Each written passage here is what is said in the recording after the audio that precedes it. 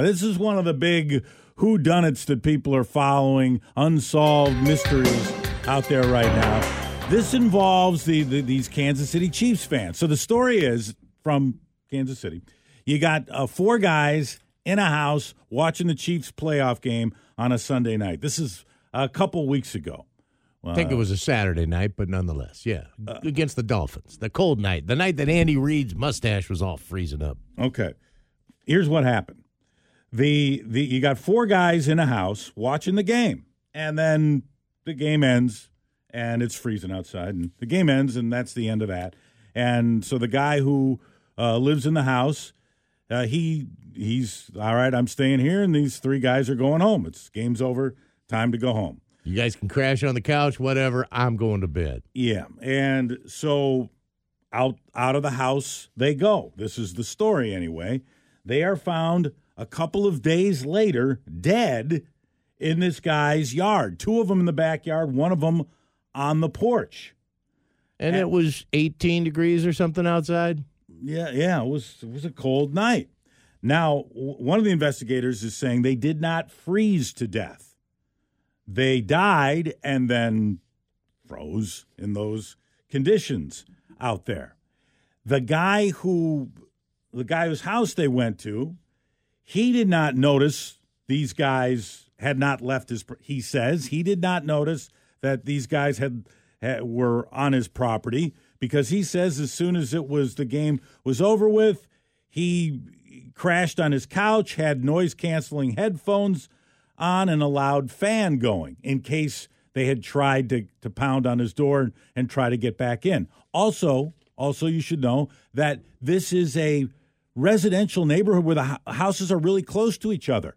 So even if they couldn't, if they were freezing outside for some reason trying to get 5 acres to get to the next place. No, the houses are pretty much slammed up against each other. So there's a bunch of houses in there. And you would think if you were that cold and stressing on it, I think your friend would understand if you busted a window to get back in or, whatever. Yes. So the question is, what killed these guys? Why are these guys dead? The police in Kansas City say they are not investigating this as a homicide. They said 100% we are not investigating this as a homicide. That is according to the police captain. So you got the father of one of the guys who died, who was in the papers yesterday making his allegation. And he says he believes that the survivor, the guy inside the house, drugged these guys and dragged them outside. They died from whatever drug it was that they took, and then he drags them outside. Police are saying we have his friends. Yeah, his friends. And these guys are longtime friends. These guys are 38. The deceased are 38, 37, and 36 years old. Friends since high school, some of them. And the dad says, I believed he drugged him, dragged him outside, and waited 2 days to call police. The attorney for the surviving friend calls those claims ridiculous. The dad says, quote, he may have done some drugs and stuff in the past, he's talking about his son, but I don't believe all 3 of them did drugs and fell over dead in that backyard.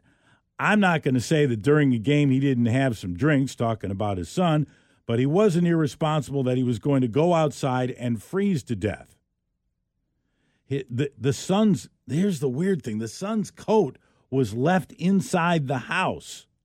So if the guy had left, why would he leave his coat behind? And it's that cold outside. I know. The dad says, you're talking about 3 grown men. If he was out there just freezing like they said, he could have kicked out a window to get inside the house. Mm-hmm. The mother of that man who died says something that comes to my mind is this guy, talking about the survivor, wants to brag about how smart he is. That guy, by the way, is I want to get his occupation correct. He's an HIV data scientist.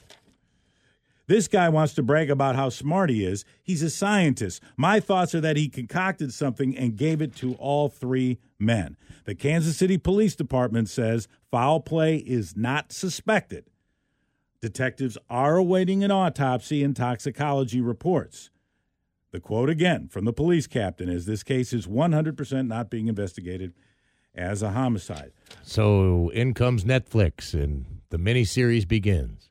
The attorney of the guy who survived said these guys were all close friends. Yeah, that's weird. The victim's relatives said when police officers, so it was on Tuesday when, but this guy didn't go out of his house for a day and a half and notice 3 people laying in his yard, or if the houses are that close together in a cookie-cutter neighborhood, nobody notices 3 grown men laying in a guy's front yard, even if, I mean, the Amazon delivery guy or some porch pirates or whatever, kids walking to school, nobody notices that? I looked at a picture of the house and the houses next to it. Yes, they are that close. Where that's really weird.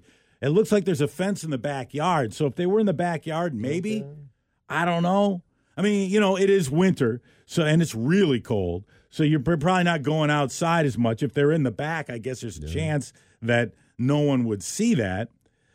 The victim's relatives said that when wasn't a car left out in the driveway too?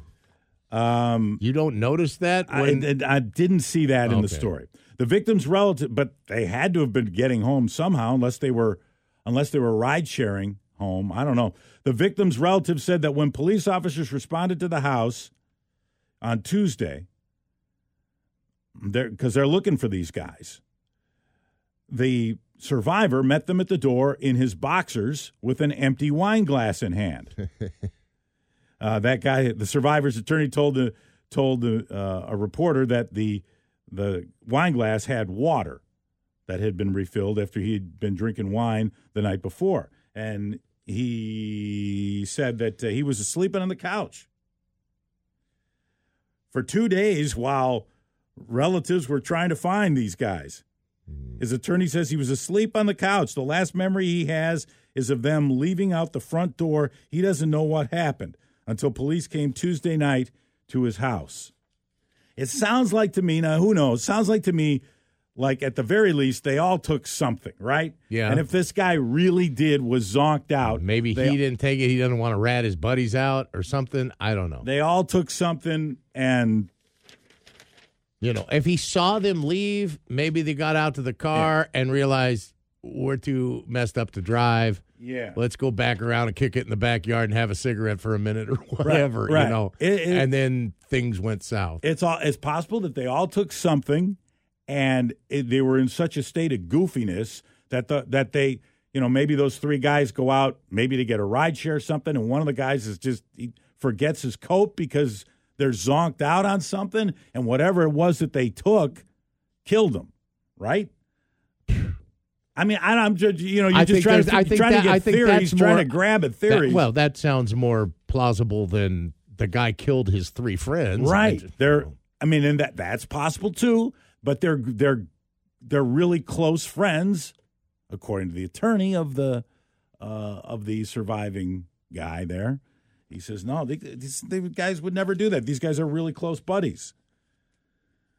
So it all is. So the toxicology reports, you'll learn a lot more. But it's crazy. So everybody's got different kinds of theories as to what happened to these dudes. But they did not freeze to death, according to police. That's not what killed them. Well, they died and then just happened to be found. There's a Dateline coming. Found in the cold. A Dateline Netflix coming, yeah.